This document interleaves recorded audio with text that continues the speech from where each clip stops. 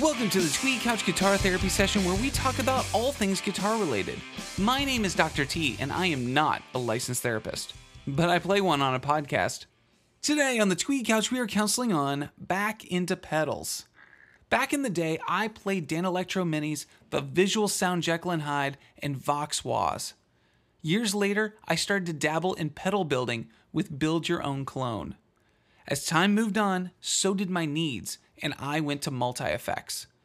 Now, I'm all over the place, but I'm ready to get back into the pedal world. But what's out there?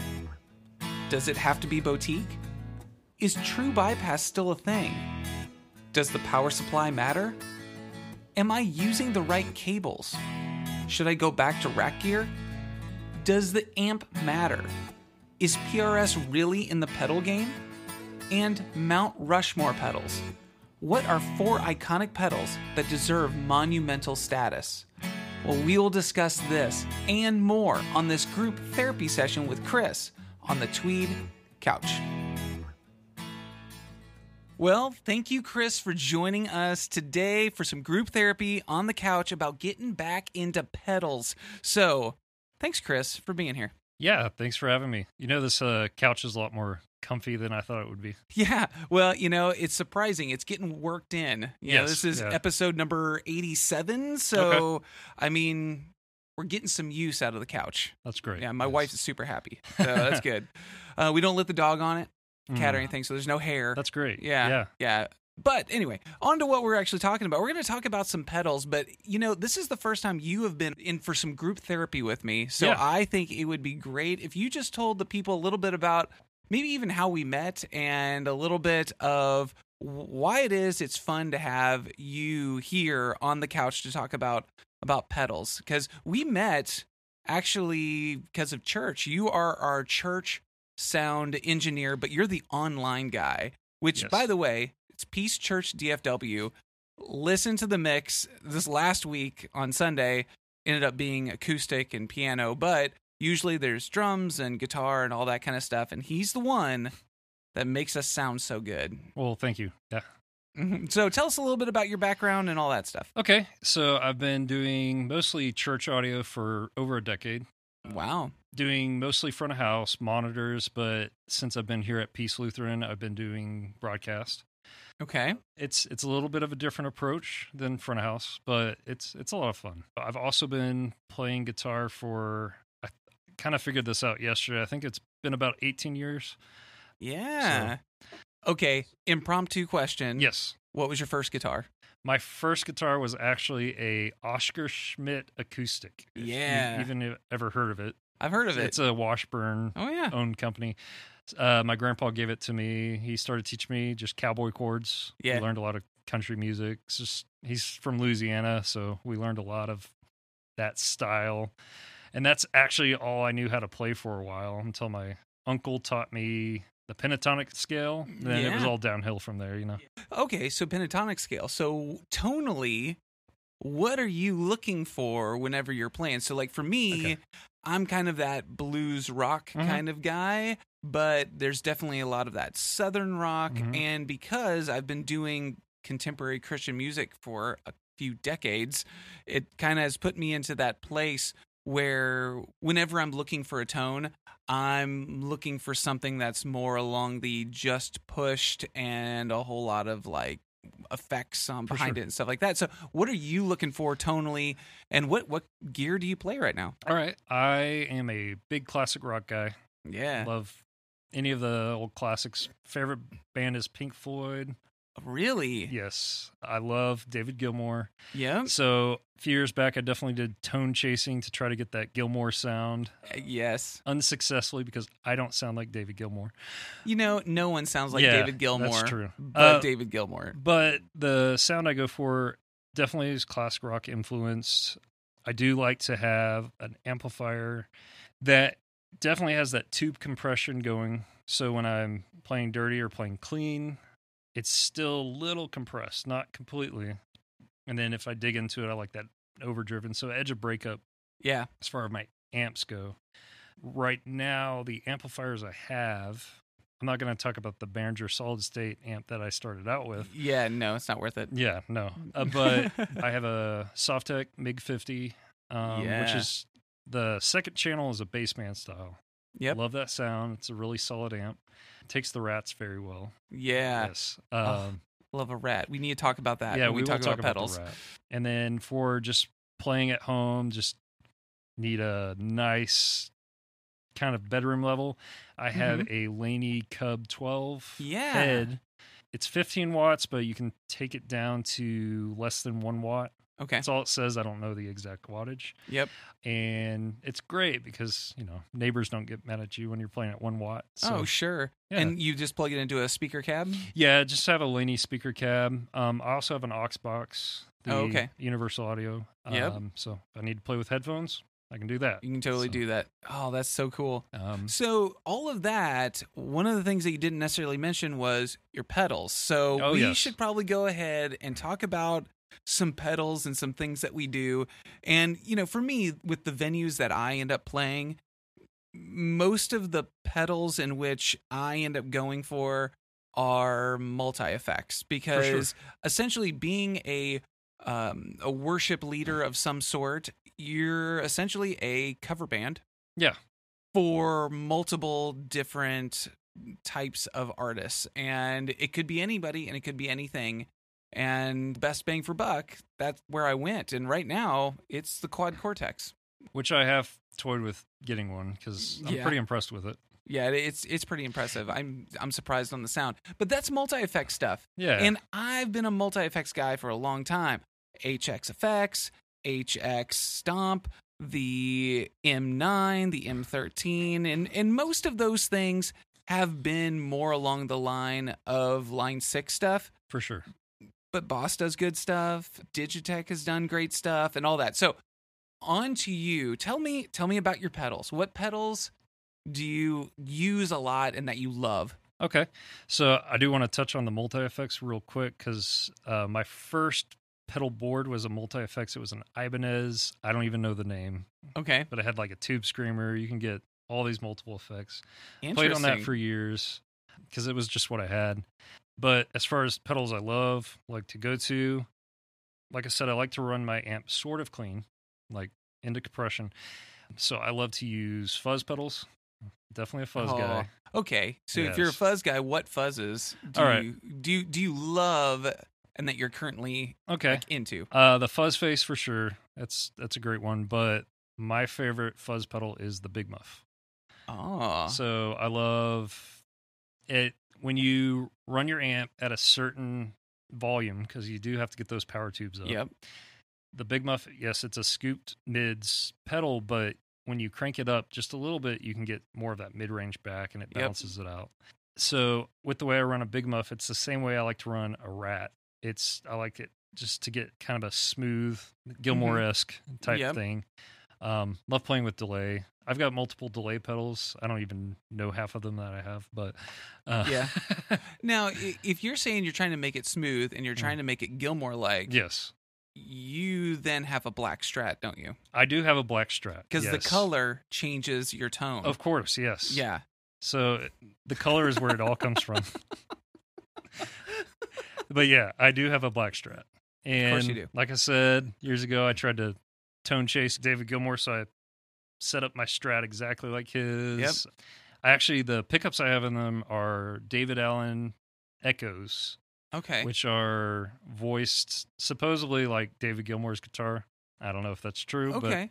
Now, so Jason is on this podcast. He's usually the one that's face down on the couch. You're sitting exactly where he is. Oh, which is great. Great. Just make sure you rub it in. Yeah. You're going to get pink eye, Jason. It's going to happen. But anyway, so he has been more of a chaser, all the way down to, he will rub dirt in a certain area on the guitar because that's where that dirt was found on that person's guitar. Right. Whatever it is.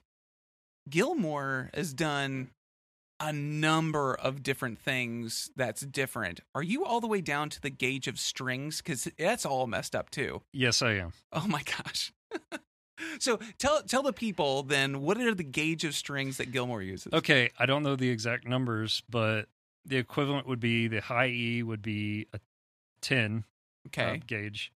And then when you go down to the B and G strings, they're a set of 9s. So they're thinner Okay. than a... So it's whatever is the 9 set. Yes. It's those Yeah, strings. yeah. Okay. And then what about the other 3? 11s. Oh, so it goes to the 11 Yeah, set. the 11 set. Okay. So...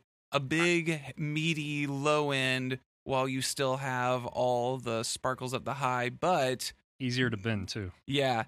Yes. And then you also have that high E string, which is able to withstand a little bit more bending without breaking. Yes. And so the thing is, I played 10s for years, and I liked them. I read that David Gilmour used the custom set. I tried his signature strings. Okay. They're boomers, Yeah. so they kind of die quickly. So sometimes Yeah. I've been going through experimenting with different brands of strings within those gauges, Okay. and I'll eventually settle on something. But You know what? We're gonna have to come back. We're gonna talk about strings because I've got opinions when it comes to strings. I've played many different strings and brands, and it sounds like you've messed with gauges some. And you know what? Maybe people would be interested in electric, acoustic, bass, whatever for sure, strings, and we'll do that. I'll just mention this. When I first started playing guitar, it was acoustic.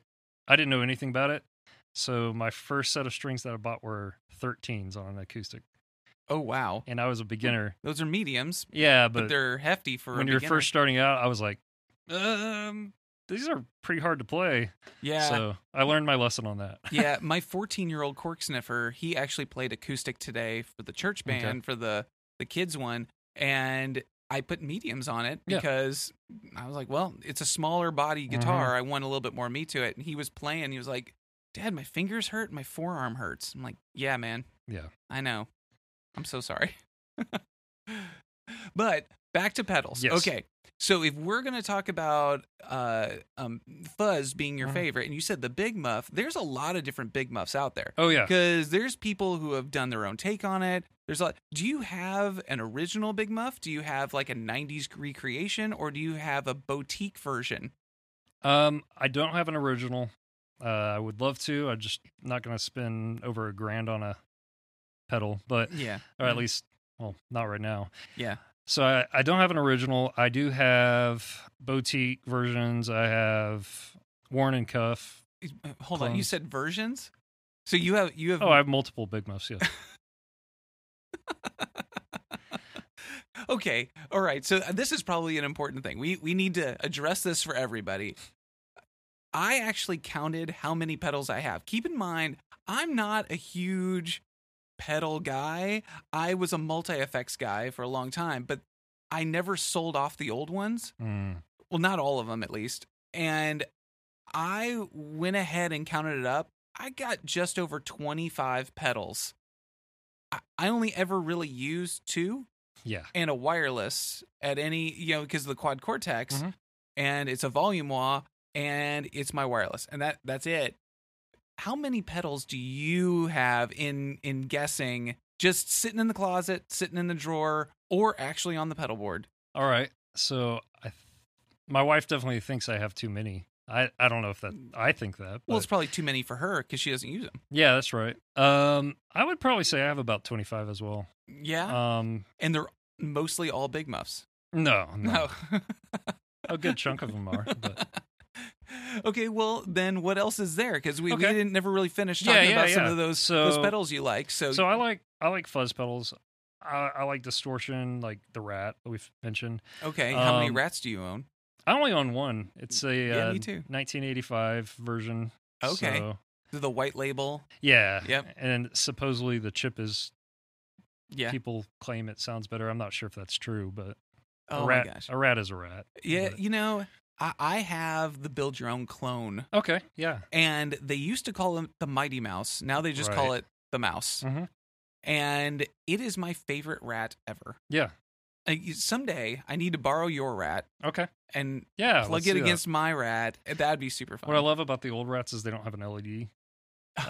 Because the guy who designed them was like, people will know it's on when you click it on. That's true with the Rat. Yeah. Okay, so I have also one of my all-time favorites, which is not everyone's cup of tea, is the Boss HM2. Really? The Boss Heavy The Metal. Heavy metal. Yes. So I have 3 of those. 3 of them. Yes. So I have a Taiwanese version and 2 Japanese made in Japan. Why do you do they sound different? Let's ask that. Honestly, yeah. Each one sounds a little bit different. I would Really? actually say the first one I got, it was a made in Japan. It sounds excellent. The made in Taiwan version almost sounds the same. And I have another made in Japan that sounds completely different than both.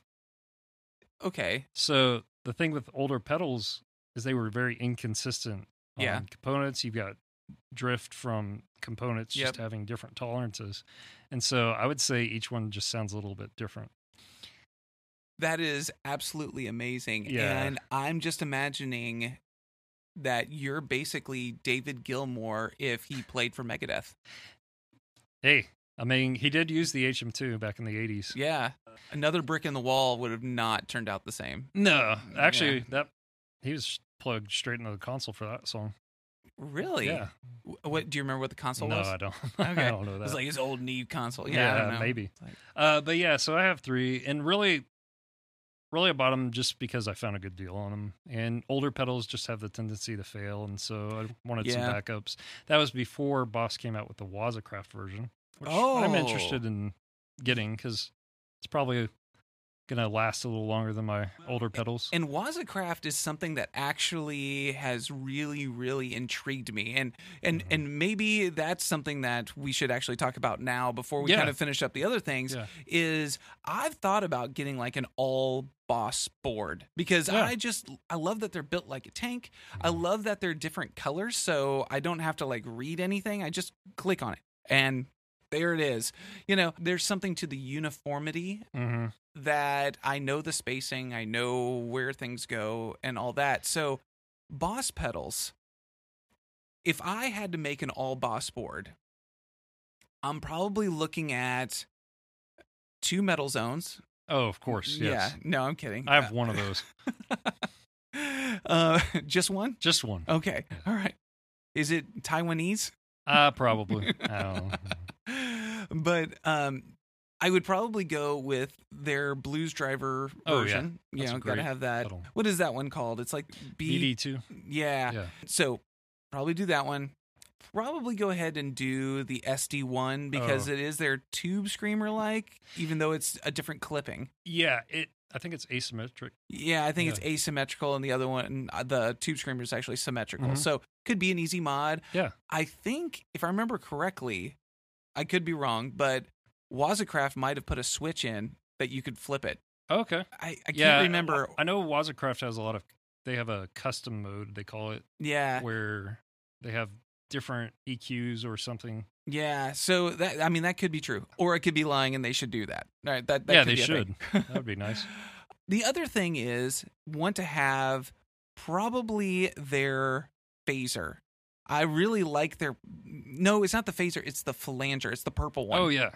I just, for some reason, I love the way that one goes. And then I would need a delay, and the DD6 through 8 all allow you to do tap tempo, Okay. and it's still in the same size box. So those are things that I would definitely be interested in. I Mhm. like tremolo, but they don't do anything tap tempo tremolo, and I like tap trem. I'm not much of a tremolo guy myself, but Yeah.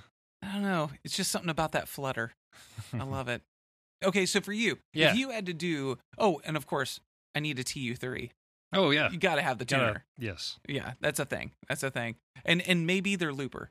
And then maybe their power station. And no, I'm just kidding. Yeah. All right, but you get the So idea. if I That's did- where I'm at. How about you? If What I did is an yours? all Boss board, Yeah. I would definitely get a Wazacraft HM2 Oh yeah. Blues Driver. Yep. I love that pedal. I would probably get the SD1. That's a nice Mm-hmm. tube screamer like. Definitely a delay. Honestly, their flanger's great, so I'd probably have a very similar Yeah. board in that sense. But that would probably be so when I run pedals, I have a lot, but I normally only use about 3 at a time Oh, in okay. general. Yeah, I mean that makes sense. Yeah. It just depends on what I'm going for, what I want to play. For instance, like if I want to use modulation. Oh, yes. I got to mention this. The CE2. Oh, you're right. I do have one of the originals. Yep. It's a great chorus pedal. Yeah. It's just really solid. But I know on the Wazacraft version, they have a CE1 mode. Oh. I've yet to play it to see how it really stacks to the original. Maybe something that would be worthwhile is to collect a bunch of them. Yeah. Scratch the itch, enjoy it. Yeah. Get them used, mm-hmm. and then just sell them back off. Because sure, people want them. Oh, yeah. They're great little things. They're built like a tank. See, it's funny. About 15, 20 years ago, everyone was against Boss because it wasn't true bypass. It wasn't. Oh, yeah. Everyone was big on, you got to have all these special components that you can't get anywhere else. And yeah. Well, that actually brings up another interesting thing that we should talk about, which is some of the possible fallacies, myths, or trends that we've noticed with pedals. So I remember the true bypass time. Yes. It was the 90s, early 2000s, and everything needed to be true bypass. And then all of a sudden people would go, why is my tone loss? Yeah. I thought this was true bypass. And then people went, well, you need a buffer. And they went, well, what's a good buffer? And they would say, Boss pedal. Yeah. Just put a TU3 in front of it, or a TU2 at that time. And all of a sudden, all the signal would come back. So crazy. So if you stack a bunch of Boss pedals or any buffered pedals together, you're going to get color out of your sound, tone loss. That's why I think it's important to have a mix of true bypass and buffer. Yeah. If you have a switcher, just have something in the chain. It could be a TU3. Yeah. It has a great buffer. It's really funny. You'll see people spending a lot of money on a dedicated buffer. I'm like, just get a Boss pedal. Yeah. Get something. Well, especially because it's things that you don't really notice. You're buying it for you, not for anybody else. It's really just for you. Yeah. But even with that, you had other little trends that showed up. I remember the solderless cable trend. Oh yeah, those George-L's. Yeah. And that obviously was a nightmare to deal with. So they do sound great. Sure. But at the same time, they also fail really easy. That was a trend that used to happen. Let's see, what else was there? Gosh. Hand-wired pedals. Oh, that's right. Hand-wired pedals. It needed to be wired by hand. Yep, because everything sounds better when someone hand-wired it, I guess. I guess. Yeah. Yep, that was a big one. I mean, let's look back at Pete Cornish pedals. I think he's kind of the granddaddy of all boutique pedals. But really what he was building it for was professional musicians who had to go on the road a lot. Yeah. So they needed something that was going to withstand a lot of abuse and have a lower noise floor, great buffers. I think what happened is over time, you just had all these mass-produced pedals, and people were like, oh, this fuzz face doesn't sound the same as my original. Yeah. Well, I think I read a story where Jimi Hendrix, when he was going through to find the right fuzz face, he went through 10 to find one that sounded good. Yeah. Because people think older is better. It's not true. Yeah. Now, there's certain components they don't make anymore in certain right. pedals, like the Electric Mistress and all that. But the mass-produced ones, they sound more similar. And so I think people like Analog Man, I think, did a great job of taking the fuzz face and figuring out, okay, what's the bias? What this needs to be. And I think Boutique had a great place because it was more dedicated to, let's get a great sound out of this pedal before we ship it out. Yeah, and I would agree. Usually there was also a customer service to it. Yes. That they were like, okay, I know this thing inside and out. I can take care of it. But at the same time, your wait time was far larger because you already bought that pedal. Yeah. They got to get out. I've been on the King of Tone list for a while. Oh, yeah. I just got the email that I can order mine now. Oh. Yeah. Congrats. So you're about to be 26 pedals. Yeah. Yeah. I mean, well, we'll see. Yeah. That's fair. That's fair. Yeah. Well, and when I think of all of the different things that were told way back when, do you remember the Carl Martin pedals? Yeah. I've got a story about that. Yeah. So first started playing guitar, could barely play anything at all, which was great. But I was looking at okay, Boss pedals, I could afford those, a few other pedals. And a guy I knew, who he'd been playing for years and years professionally and all that. He told me, "Oh, don't get a Boss pedal. You're going to sound like crap. You should get this Carl Martin drive." Yeah. Which, by the way, is a great drive. It is. It is. And you know what? It even comes with its own power supply. Which is excellent. Yeah. It's a great sounding. I think it was the Plexi, his version of the Plexi, which sounds amazing. But being a teenager at the time, I looked at the price and thought, I could never afford that. Yeah. A lot of people I knew they gave me probably great advice, but it wasn't necessarily helpful for being a starting guitarist. And so I had this Fender amp that my uncle gave me. It's great sounding amp. You had to crank it to get any sort of drive out of it. Yeah. So I was kind of uninspired to play a lot because I had to play it quiet. Oh, sure. Probably if I had a Boss pedal, I'd probably play more. It wasn't until I got that Ibanez multi-effects with the Tube Screamer, I played a lot more. Isn't that an interesting way to think about things? Mm-hmm. When we were kids, we bought certain things. Right. And then now that we're older, we get certain things. And what I'd recommend now is not what I would have recommended 10 years ago. Oh, for sure. 20 years ago. And what's interesting is that I remember going through this phase where I was like, man, when I was a kid, if I could have talked to my younger self, I would have said, go get Tweed Tremolux and go get some Tube Screamers and a Klon and, go get those things. But honestly, I didn't know how to use those. It's like giving that Ferrari to the 16-year-old. Yeah. It's like, I'm sorry, Bieber. It's just not a good idea. And nowadays, I look at it and go, what is this kid going to be able to handle and be inspired to play? Yeah. One of the things that I did was with my own son, Owen, I know that I prefer the analog sound. I prefer everything to be its own thing with its own circuit and going. But I encouraged my kid to get Positive Grid Spark. Right. Because I went, everything's there. You can play with it. You can toy around with it. And you're inspired to play. Do it.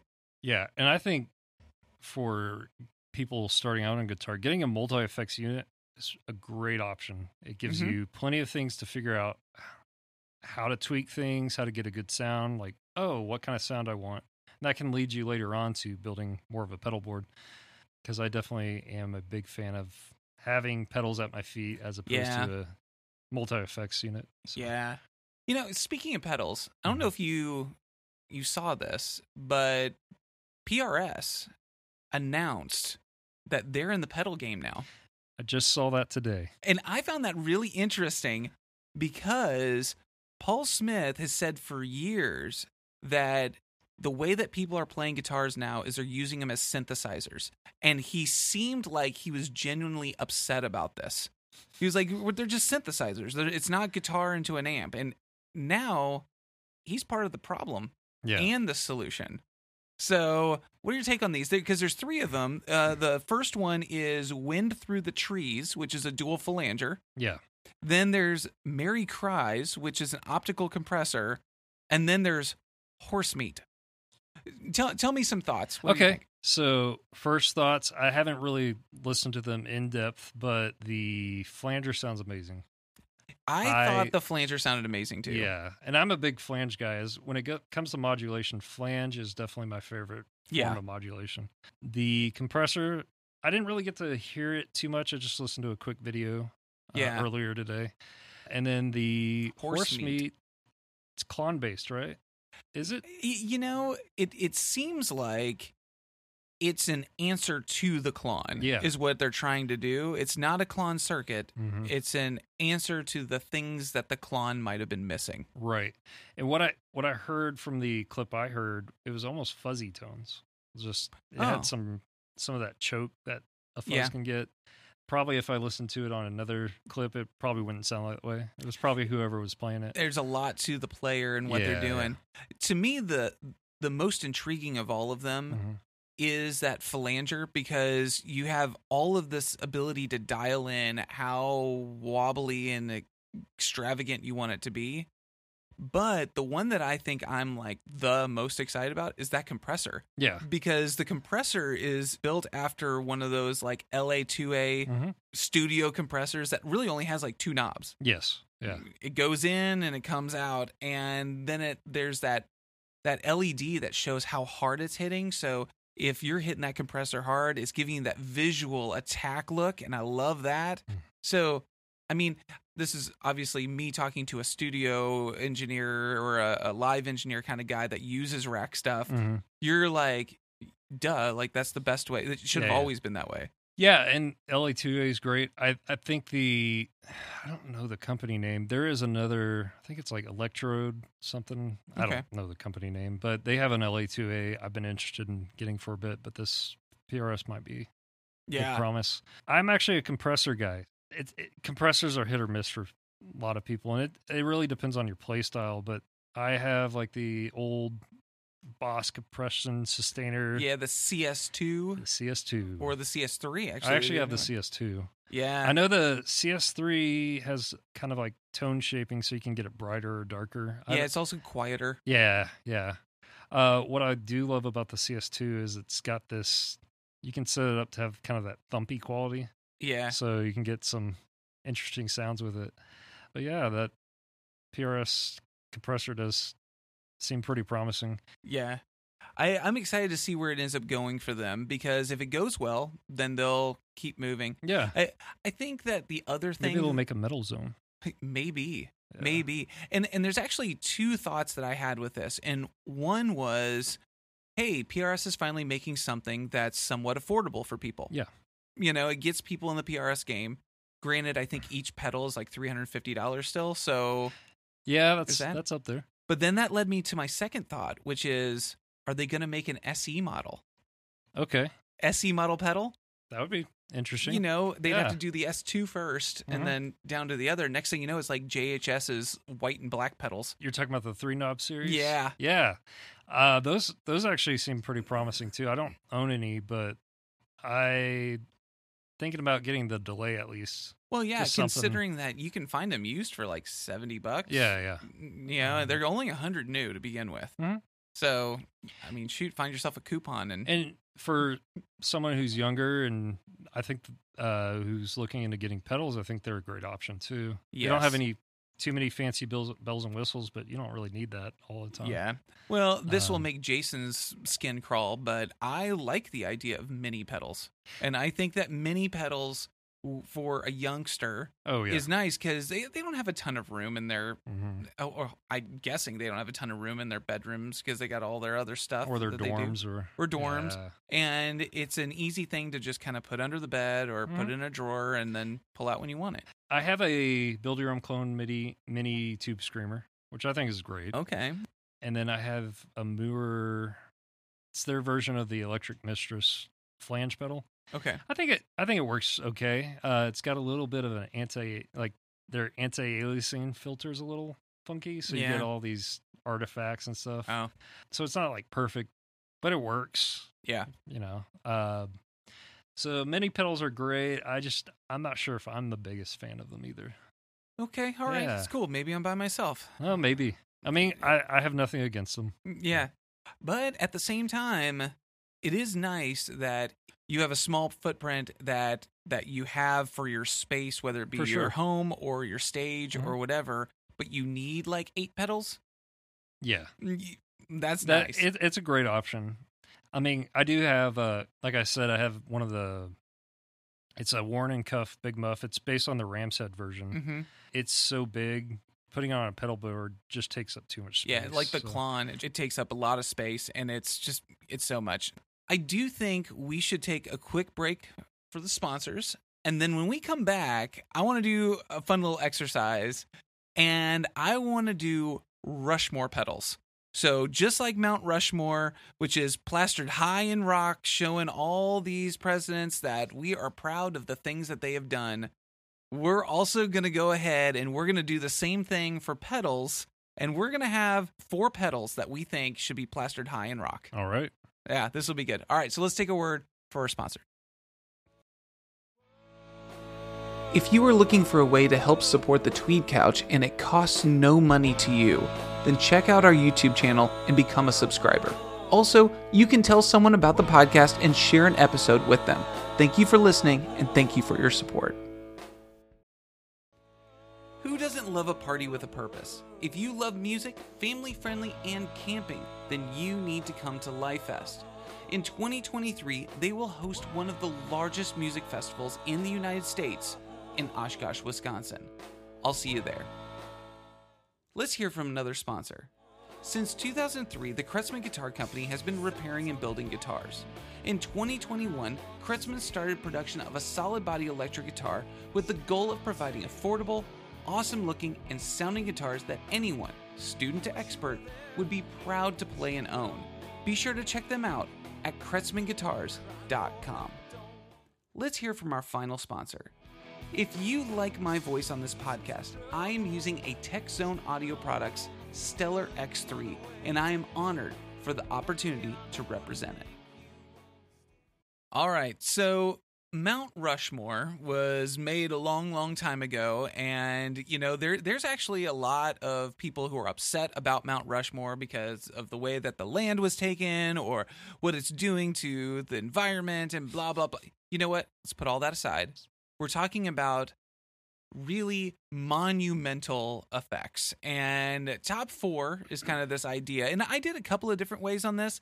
I mean, if I could do a multi-effects one, then of course Line 6 and SansAmp and Digitech and Boss all need to be on that as brands. And if I were doing just brands in general, Boss, Ibanez, MXR, here's a controversial one, Fulltone. Okay. I think that those would possibly be on it. But Fulltone made some great stuff. Oh, yeah. And they were the first boutique pedal that really, in my opinion, became widely purchasable. Yes. And that's a big deal. I think it opened the door for people like Wampler and JHS to be able to go do things. Yeah. So those brands are big. But if I had to nail it down, I think I need the Ibanez TS8. I think I need a Proco Rat. Good choice. I think this is another controversial.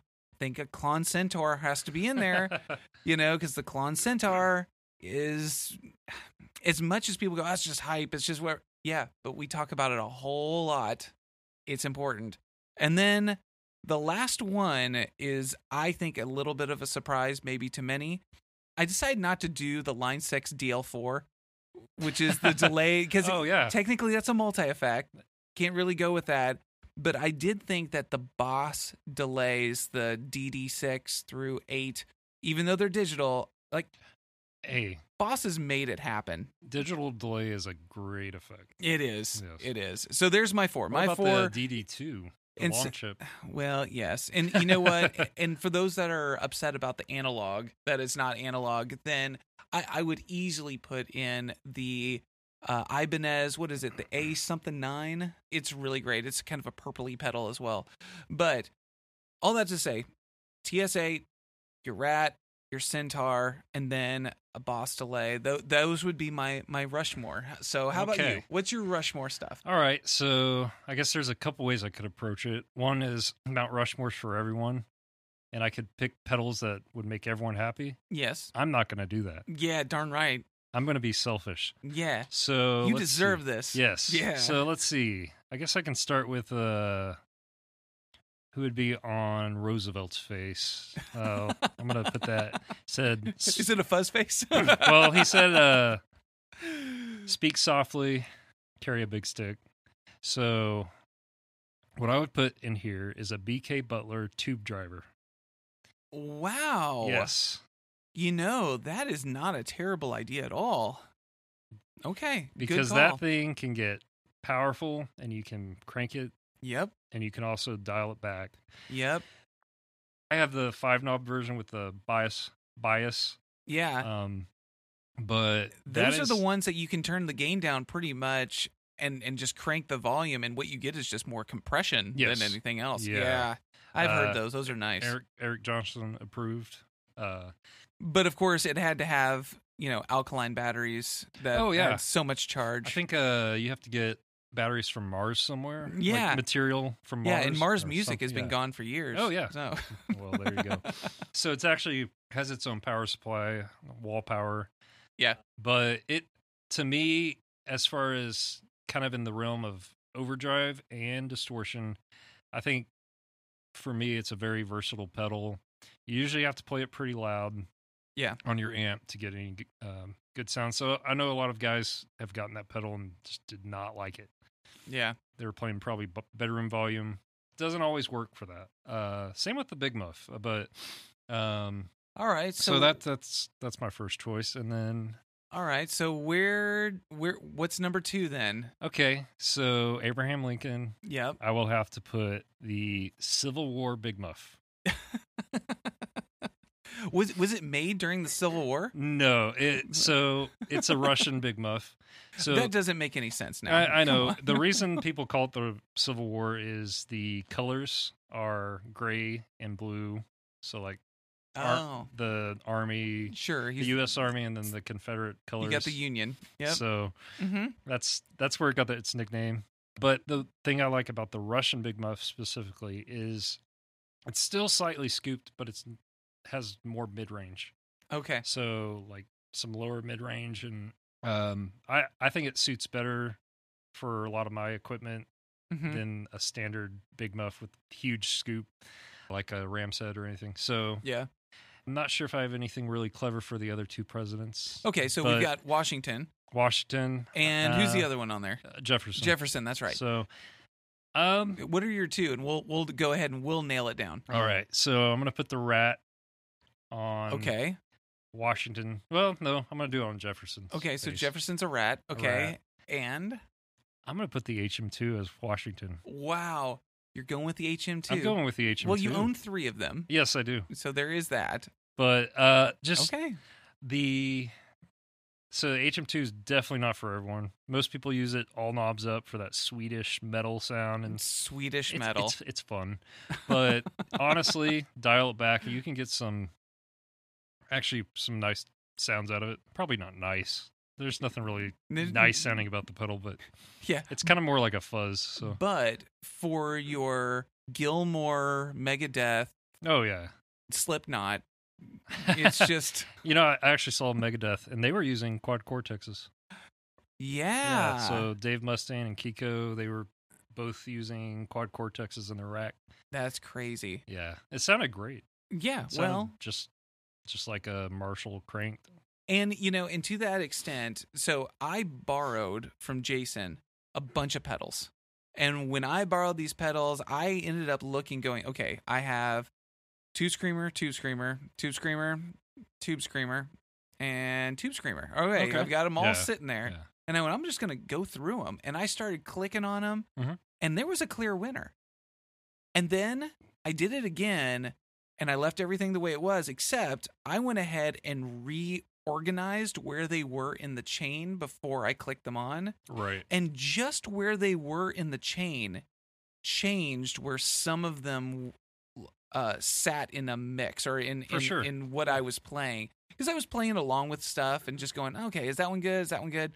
And sure enough, some things reordered Mhm. and going, oh, that sucks. Or, man, that's really good. Yeah. Do you do gain stacking? Where you? I do gain stacking. Okay.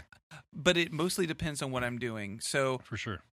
occasionally I need an always on because sometimes, you start playing and you've got the amp set up to where it's like, yeah, that's exactly Is what that- I want. You're always on. Is that your flanger?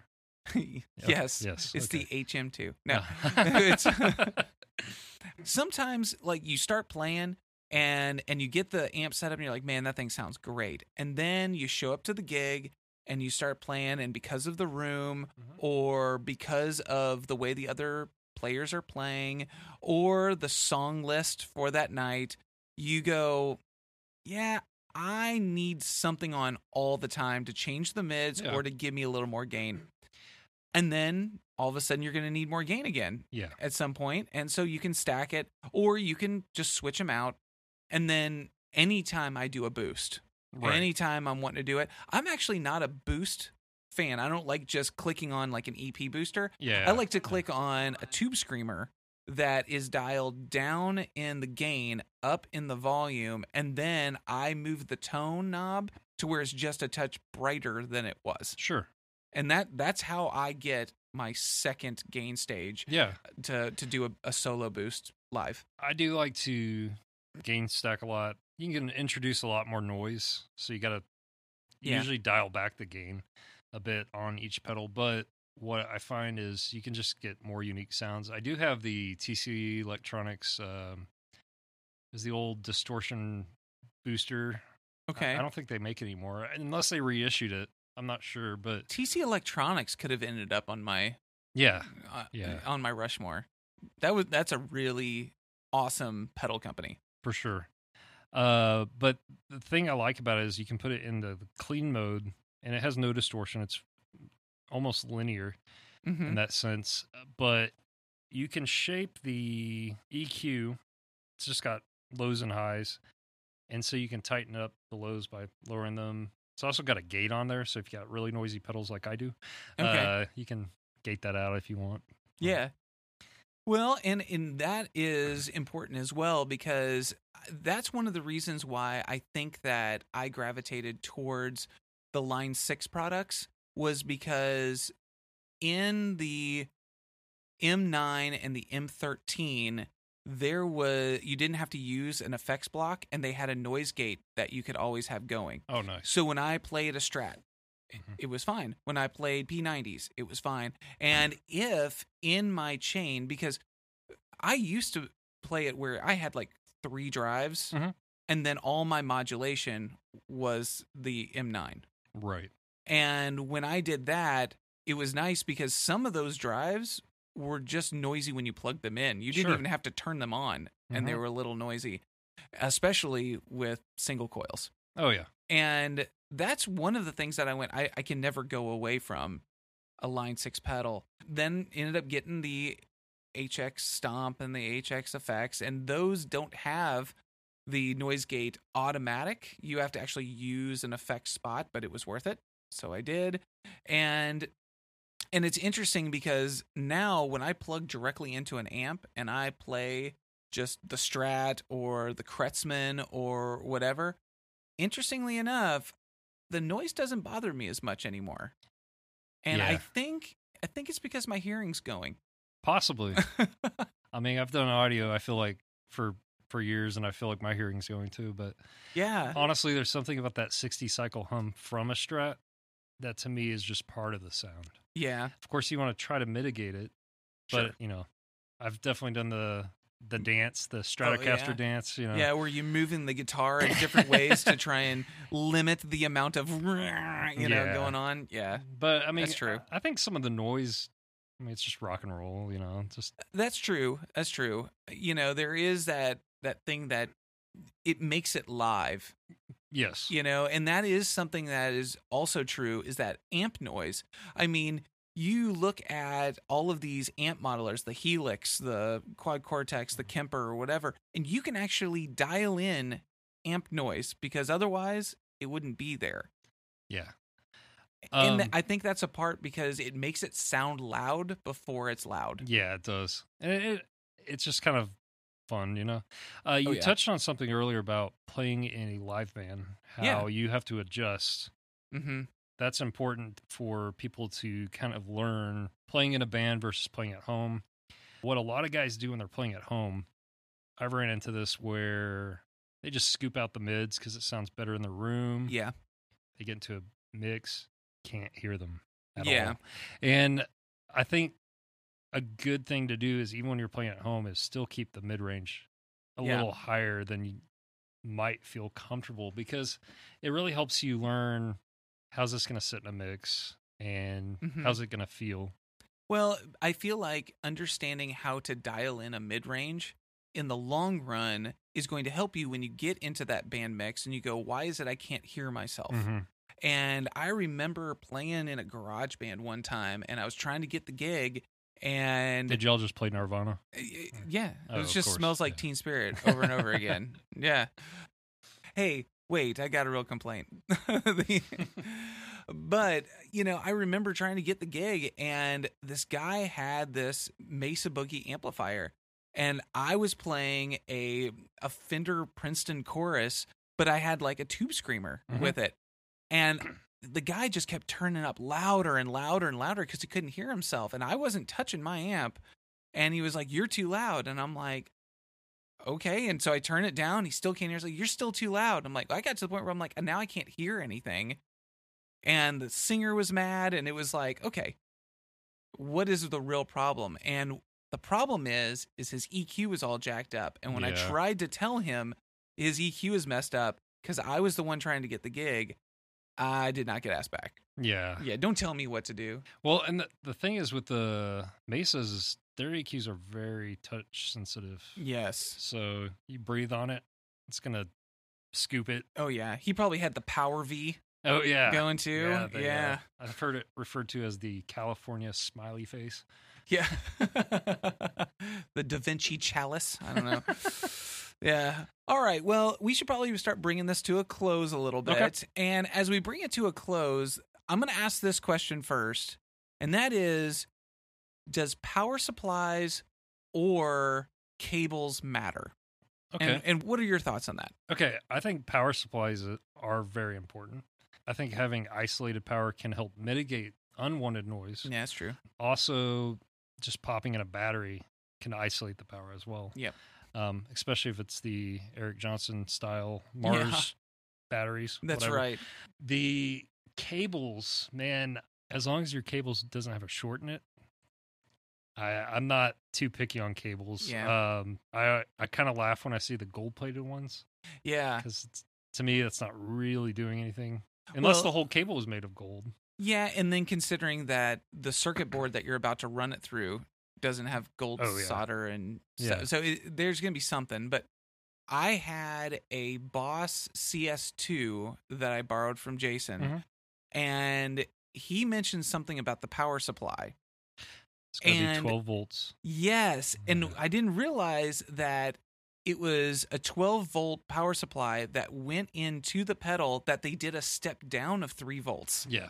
To make it 9 volts, and everything was good to go. And so I ran it with the 12 volt because I had the ability to do that with a True Tone CS12. Okay. And so I did that, and you know what? It sounded excellent. And then I went, I wonder if I can do it with the regular 9 volt, and I can. Yeah. But I dropped the circuit down to 6 volts, and it just didn't have all the life to it.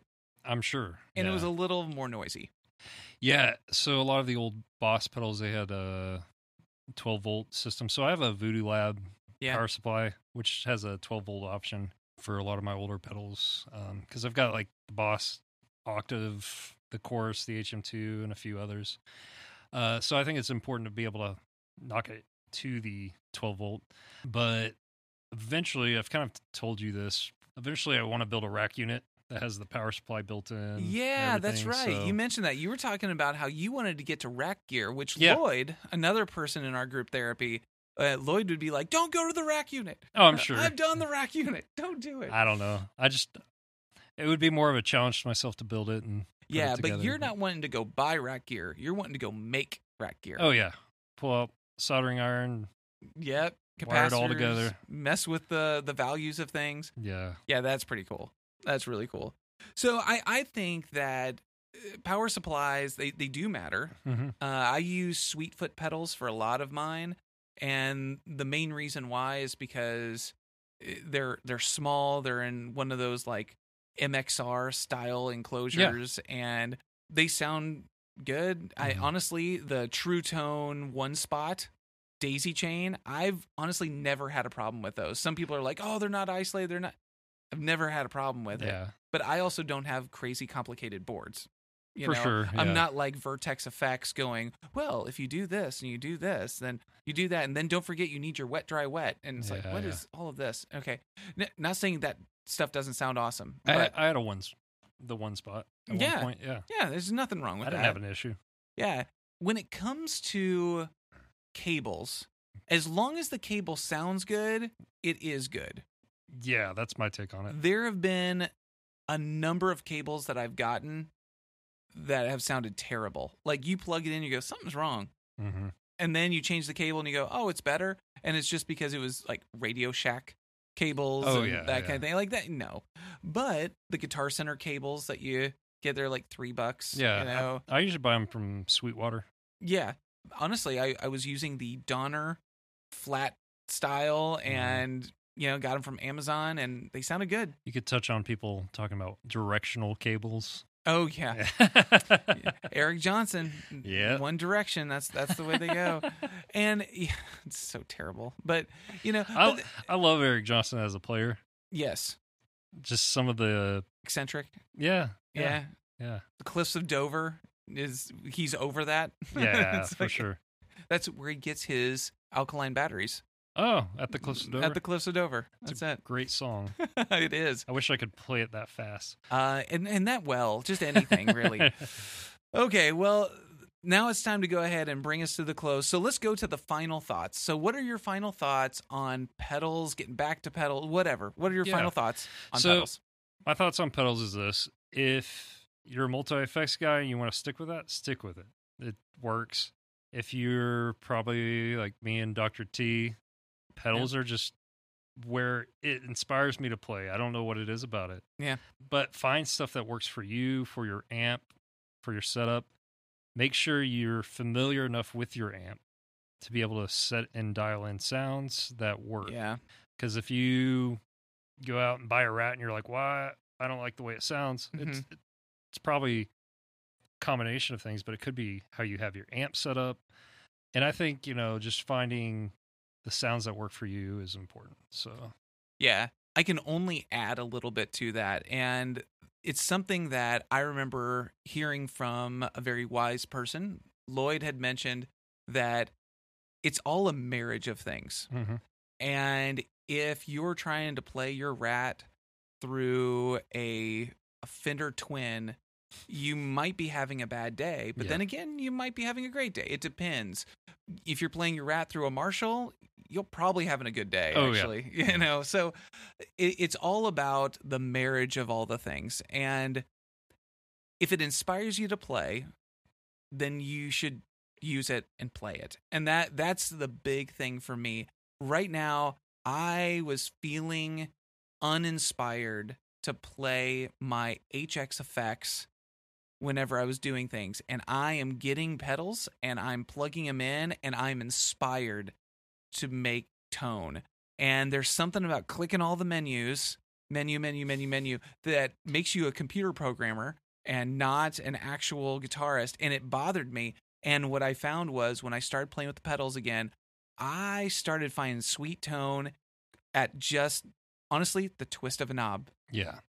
And so I would say if you're looking to be inspired to play, that's what you need to go do. I'm getting back into pedals.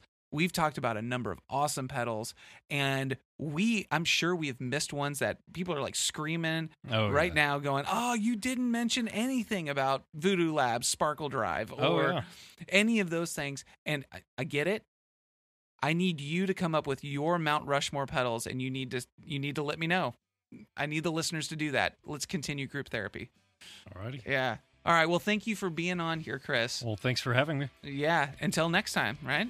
Yep. Yeah, I'm so glad that we're going to do this again. Maybe strings? Strings. Yeah. We'll see where it goes. All right. Bye. Well, that's all the time we have for the Tweed Couch Guitar Therapy session. If you like what you heard, make sure you leave 5 stars and a review. Also, be sure to check us out on Instagram, Facebook, Twitter, and YouTube. And remember, you are your greatest asset. Until next time.